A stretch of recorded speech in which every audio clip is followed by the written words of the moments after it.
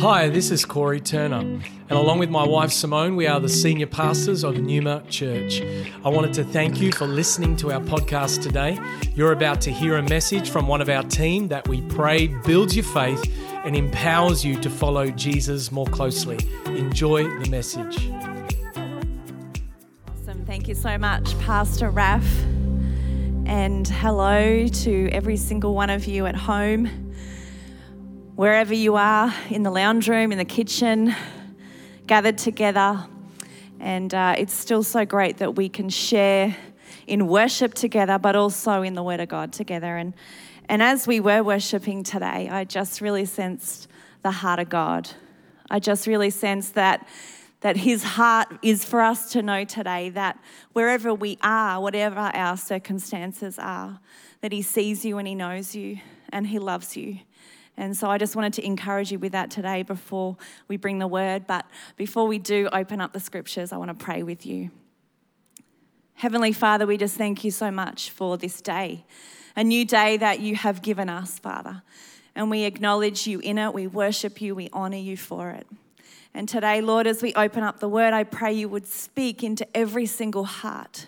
We thank you, Lord God, that you know us each intimately. You created us. And Lord God, you know what it is that's on our hearts and on our minds. And I pray right now that your Holy Spirit would begin to move and speak in every home, in every situation. We pray in Jesus' name. Amen. Well, we are living in incredibly surreal times. Never before have I walked into a supermarket and not being able to buy toilet paper. I've never encountered that. I never imagined that in a million years that would ever happen. And even the other day, I couldn't find dishwashing detergent of all things. There's ridiculous things that are missing off the shelves. My daughter even a few weeks ago walked into the grocery store, into the supermarket, and she saw a lady piling literally packets and packets of cookies into her trolley. These are very different times that we're living in. Never before have I ever heard of borders across countries being closed, where people cannot enter and people cannot leave. Never before have I heard the AFL being suspended for a season. I mean, who would have ever imagined that we'd live in a time where that would happen? There are certainly extraordinary things that are taking place. There's change that is happening all around us, and it isn't necessarily by choice. There are things that are changing around us that we have no control over, that we've never actually experienced before. And this change isn't just out of our control, but it's actually rapidly changing around us. We get daily updates. We get news constantly coming at us about what is happening in our world, what is happening around and about us with this virus. And as a result, we have to constantly change and constantly adjust to how we do everyday basic life, everyday tasks. We have to change how we interact with each other, how we do relationship, how we do communication, and how we take care of ourselves, and as well how we take care of each other. You know, trying to even explain to my children that we won't be able to have that party that you've been planning for months, or maybe just for a little while you cannot see in the flesh your grandparents and give them a hug just for this season. Some of these conversations that we have to have are really tough for us to navigate, and it's change that we just didn't ever anticipate happening to us. This kind of change can leave us feeling a sense of loss, a sense of grief that we've lost the life that we've built around us. And it can feel like we're being stripped away of choices and freedoms and control and certainty. And it can feel painful. It can be really unsettling. It can feel like it's a threat to us. And as I said before, change can often come when we have a choice, we make a decision. But with change like this, where there's no control over it, it can feel risky and it can feel like it's going to change our lives forever. You know, the Bible is actually filled with many stories of people who had to experience change. And I think of Abraham as an example today. The Lord tells Abram to leave his country. He has to leave his relatives, his father's house. He has to go to a new land that he's never been to before. And he needs to start a new life. He's called to step out from what is comfortable and what is always known, and to leave the life that he has built in order to start again at a new place. This kind of change for him is life-altering. And I can imagine that as he navigated this change, that there was all sorts of emotions that he would have felt. The fear of leaving a different culture, of living in a different culture, living his own and going to a new one, a new language, new traditions that he would have to learn. The pain of leaving his relatives, his family, his comforts, his own friends behind, maybe for good. And then the risk of leaving the security of what he knew, his own home, the place that he had experienced so much of his life, in order to go to an unknown place. Another biblical example that I think of is Mary. She was engaged to Joseph, and I'm sure she had no idea that in becoming engaged to Joseph, that her life would change completely. It would take a very new direction. I'm sure that she was somebody like many of us can imagine, who would have hopes and dreams, and she would have had plans for her own life that she would have made for herself. She would have had an imagination about what her life could look like, and then change comes to her. Her world is interrupted in a way that she never planned for, that she never saw coming. An angel appears to her and tells her that God has an important job for you to do, but it means your whole life is going to look different. Something that had never happened to anybody else in time and would never again happen to anyone else was happening to Mary. Something that would change her view of God, her view of herself, and certainly the way that others would view her. She was confronted with this challenge of change. You know, Mary changed her mind about who God was and what he could do, and this was all part of her embracing this season that she was encountering. But this adapting and this changing of this nature can leave us feeling uncertain. And I can imagine that in that uncertainty, we look for some hope. We look for an anchor that our faith can rest upon. So as we face this new normal, just for a season, just for a time, I wanted to remind you and I today that as disciples of Jesus Christ, as followers of Christ, that we can know that there are some things about our world that will not change, no matter what happens. And these are the things that need today to become the anchors for us at this time. I want you to turn with me to the book of 2 Corinthians, and I want us to read for a moment from chapter 4 here, 2 Corinthians chapter 4. And I'm going to start at verse 7 and read through to verse 18. It says, "But we have this treasure in jars of clay to show that the surpassing power belongs to God and not to us.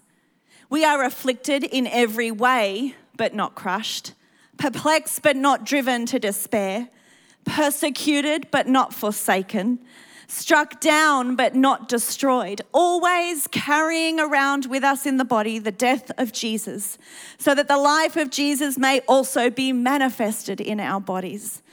For we who live are always being given over to death for Jesus' sake, so that the life of Jesus also may be manifested in our mortal flesh. Since we have the same spirit of faith according to what has been written, I believed and so I spoke.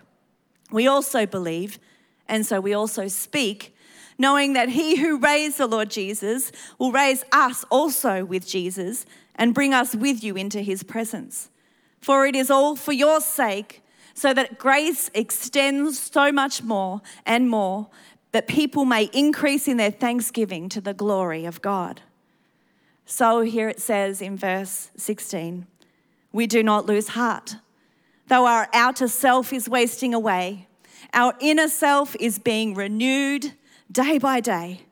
For this light momentary affliction is preparing us for an eternal weight of glory beyond all comparison, as we look not to the things that are seen, but to the things that are unseen. For the things that are seen are transient, but the things that are unseen are eternal." You know, in this passage that we read today in Corinthians, there's the reality of the troubles and the trials and the testings of this world that are being acknowledged here. We need to remember that the plan of the enemy is always to steal, to kill, and to destroy, to keep men and women, you and I, in ignorance to the gospel and the power of the cross, and to set us against it and even to reject it. That's the enemy's plan. But in the face of come what may, Jesus has risen again from the cross in order to remind us that he has still come to give us life and life eternal. Even as disciples of Jesus, you and I are subject to the same pains and the same troubles of this world. And yet God chooses to use us, especially in times like these, that his power might be glorified through us for such a time as this. Paul writes these words today to us to encourage you and I in times like this that we are not alone, that though there may be fear and there may be chaos, we will not be destroyed. It is our opportunity with Christ today that we and others may see the power and the grace of Jesus at work. Paul says in this scripture that we carry around with us the death of Jesus so that the life of Jesus may be manifested in our bodies. You see, the remedy today against us fainting in the testing and trying times is the grace of faith. Our faith right now counts for everything. We must return and bring into focus again, what are the things that really do matter? And what is the hope to which you and I have been called to? We aren't called to grumble. We aren't called to complain or to freak out and cause concern, although I wouldn't blame you if you've felt like that at times. But we are called to rise up in faith and to preach our hope, Jesus Christ. You and I, as followers of God, have an eternal perspective on what is happening, and our response can reflect Jesus. You know, it's interesting to note that Paul in this text calls his trials light and momentary. That's how he refers to his afflictions. In light of the eternal glory to come, he says they do not even compare. Can I just remind you for a moment the kinds of trials that Paul endured in his life? He was put in prison over and over. He was flogged and beaten a number of times. He was shipwrecked on 3 occasions.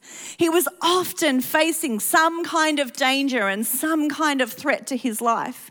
He was often weary and hungry and thirsty and without sleep, and he was often in pain. And he calls these types of afflictions light and momentary. Because when it comes to the revelation that he has of the glory, the eternal glory to come, he says they don't even compare. How is it that he can say this? That in spite of what he's been through, in the face of everything that he endures, that Paul declares this so boldly. I believe that it has everything to do with where he found his hope, where his anchor lies, and in who he believed in. His faith in Jesus Christ was an unchanging, solid anchor in his life. So I've been pondering lately on what some of the anchors would be for my own life. What are some of those things about my faith that I know will not change no matter what comes in this season? And I wanted to share some of these unchanging anchors that are my eternal hope and that have been encouraging to me in my response in this time. I want to share with you a number of them. What are the things that will not change? The first thing today is that we are still on mission. You and I are still called.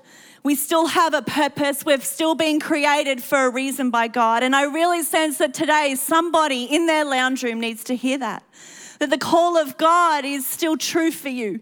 You may be facing uncertain circumstances around you, but God has still created you for a reason. He still has a good plan for your life. It says in Jeremiah 29:11, "For I know the plans I have for you, declares the Lord, plans to prosper you and not to harm you, to give you a hope and a future." And friends, this is still as true as it was last month, last year. Even in the face of life as we know it at the moment. We can ask the Holy Spirit, well, since things have changed, what is my mission to look like now in this season? Maybe the mode of delivery or the engagement has changed for a little, but I really feel it's important that on the heart of God that we would grasp his heart for us in this time when it comes to our mission. And we may discover an incredible opportunity that God had planned all along. The Lord also says in Scripture that my thoughts are not your thoughts and my ways are not your ways. And sometimes we need to release the grip of what we thought it should look like or how we think it has to be in order for us to see what God wants to show us how it can look like in his way.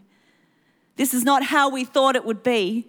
This is not how we thought it would look like, but God. Could it be that God does indeed have a plan for us on mission in this time? This hasn't taken him by surprise, and we've got to seek him for that.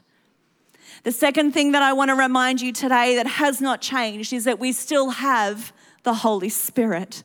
The Holy Spirit is our helper. He is our counselor, our friend, and our strength.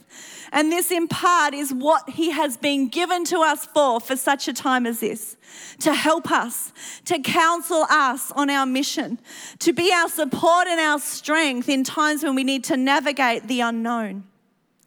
Let me remind you today of some of the role of the Holy Spirit. He has been given to us to transform us in the sight of God. In 1 Corinthians 6:11, it says that we are sanctified and justified in the name of Jesus by the Spirit. May this be a time where God continues to transform us into his image. The Holy Spirit has been sent to help us to remember the word of God. John 14:26 says that the helper will teach you all things and bring them to your remembrance. Maybe right now you need to ask the Holy Spirit to help you to remember the word of God, the promises of God for your life, the prophetic words that have been spoken over you in this season. The Holy Spirit also gives us spiritual gifts for the building up of others. It says in 1 Corinthians 12, it talks about the manifestation of the Spirit being given to each one of us to profit all. Maybe it's an opportunity for you to take the gift that God has given you and to ask him right in this season, how can I use that to profit others? How can I use that to reach out to others in this time? We'll ask the Holy Spirit to do that for you. And the Holy Spirit empowers us to witness of Jesus. In Acts 1:8, it says, we receive power when the Holy Spirit has come upon us to be his witnesses. Well, God needs us to be his witnesses right now more than ever on the earth. And I would pray that he would help you in this season to do that. The third thing that I want to remind you of today is that you are still loved by God and you are still called to love one another. 1 Peter 4:8, I love it. It says, above all, meaning above everything in your life right now, above all things, keep loving one another earnestly. You know, one of the realizations that I have when I look at a scripture like this is that I realize that God has first loved me. And this is what enables me to love others.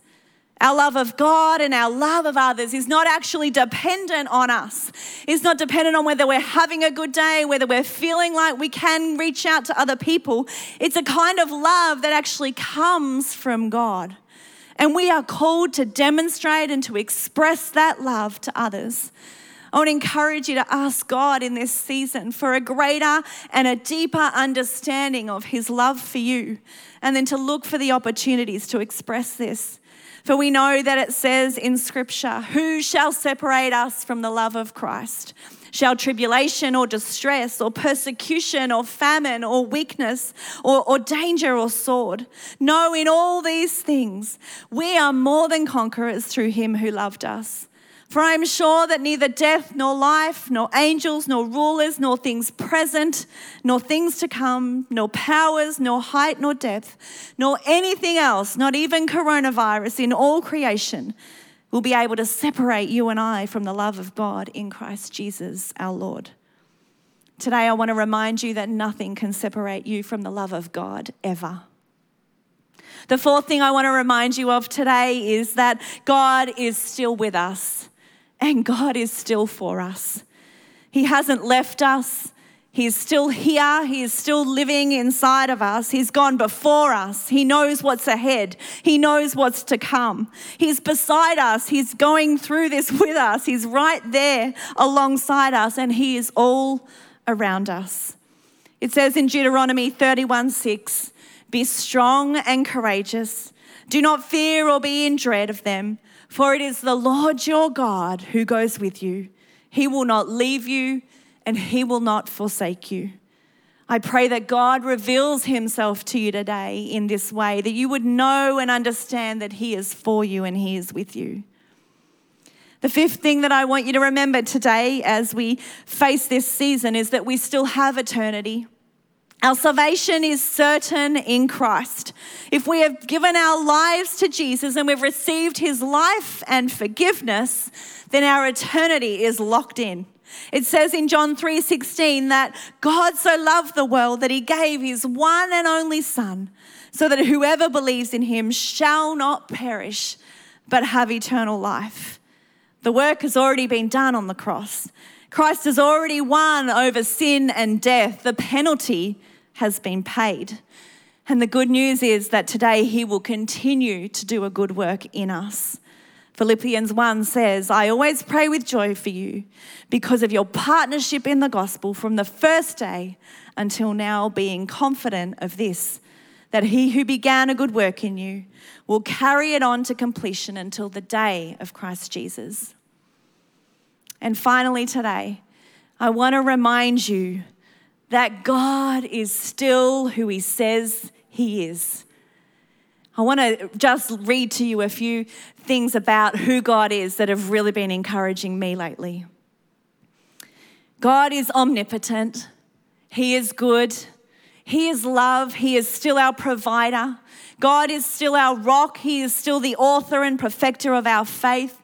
God always has been and always will be. God is still just. God is still holy. God is still kind, and God is still our healer. He is still our redeemer. He is still our deliverer. God is still all-sufficient. He is still all-knowing and all-present. He is still merciful, and he is still sovereign.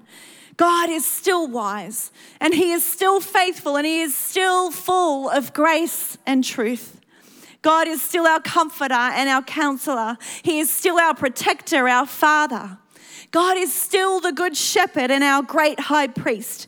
He is still the head of the church. He is still the King of kings and the Lord of all. He is still the light of the world. God is still the door, the way, the word, the truth, and the light. Today, I want you to remember that God is still who he says he is. You know, I am convinced that God is leading us through this history-making change in our lives. That while the storm rages around us and we might feel at times like our boat is really being rocked, he's beside us, he's in that boat with us, he's gone before us, he's all around us, he knows, he sees us, and he is our anchor today. I have every confidence that as we follow the leading of the Holy Spirit together, that he will reveal himself to us and the gates of hell will not prevail against his church. So as we have these eternal truths today as our anchor, as God continues to do a work in us to change us from the inside out, may we become more like Christ. And as I conclude today, I want us just to reflect on that, to focus on the change that I believe is also on God's heart for us in this season. And that is the change that takes place within you and I. I don't know about you, but when change has come in my life, whether it's been big or whether it's been small, there's always been some level of discomfort or agitation that sometimes has caused a bit of a wrestle and a tension on the inside of me. But when I've surrendered to God, when I have taken that to him and I have sought his heart for me in that, it has always led to a transformation to make me more like Christ. And this is the holy work of God. That with our discomfort, with our frustration, with our anxiety, with our fear, with our troubles, That when we come to the feet of Jesus and we surrender our lives and we acknowledge that we cannot do this within our own strength, Christ can do the work of transformation in us that God wants to do. You know, as we read at the end of that text today in 2 Corinthians 4, in verses 16 and 18, it says, "So we do not lose heart. Though our outer self is wasting away, our inner self is being renewed day by day. For this light momentary affliction is preparing for us an eternal weight of glory beyond all comparison." And today, as we look not to the things that are seen, not the things that are fearful and not the things that are rocking our boat, but to the things that are unseen, the things that are eternal. For the things that are seen are transient, but the things that are unseen are eternal. My prayer for you today is that the eternal things that are unseen, that they would be your anchor, that God would continue to renew within you your inner self in every season, day by day. Let me pray with you today. We thank you today, God, that you are our Father, that you are still who you say you are. And Lord God, we acknowledge today that we need you, that we need your Son, Jesus, we need your Holy Spirit. And God, I pray right now that you would help us each to remember that you have still called us, that we are still on mission, that your plans and your purposes will not end.